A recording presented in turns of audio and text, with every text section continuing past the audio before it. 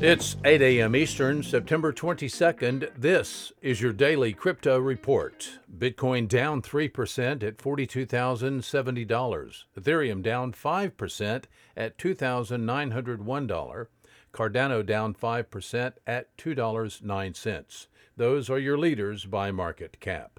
Top gainers in the last 24 hours, Enzyme up 42%, Illuvium up 15%, and Numeraire up 11%. Today's episode brought to you by the folks at ungrocery.com.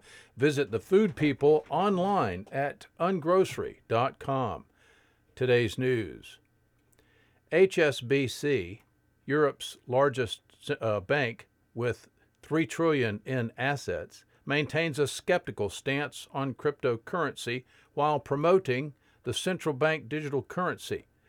HSBC Group CEO Noel Quinn penned an article, quote, "New forms of digital money could spur growth," in which he outlined the firm's commitment to supporting the concept of CBDCs as it provides a transparent legal tender designed to avoid, quote, "many risks," unquote, associated with cryptocurrencies and stablecoins. This paper was released yesterday. In it, he does not discuss the fact that CBDCs are centrally controlled and cryptocurrency is decentralized. Fascinating omission.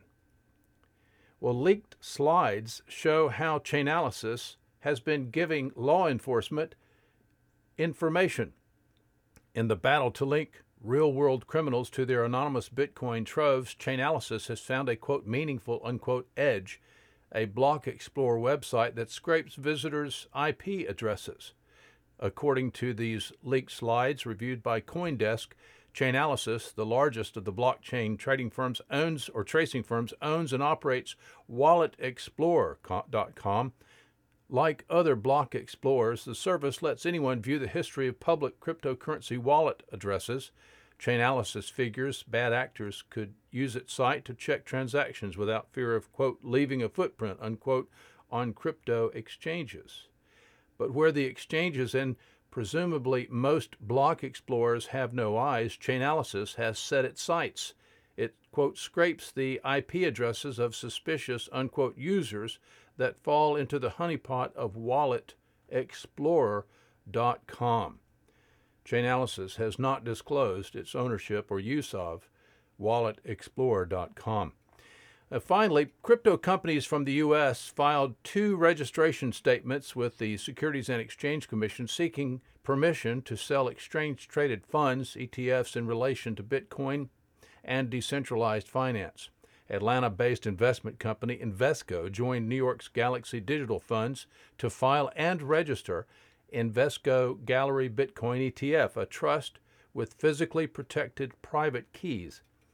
Illinois-based Amplify ETFs filed the second registration to add DeFi-eccentric open-ended EFT funds offering to the Amplify ETF Trust. That's all for us for today. Visit us at dailycryptoreport.io for sources and for links.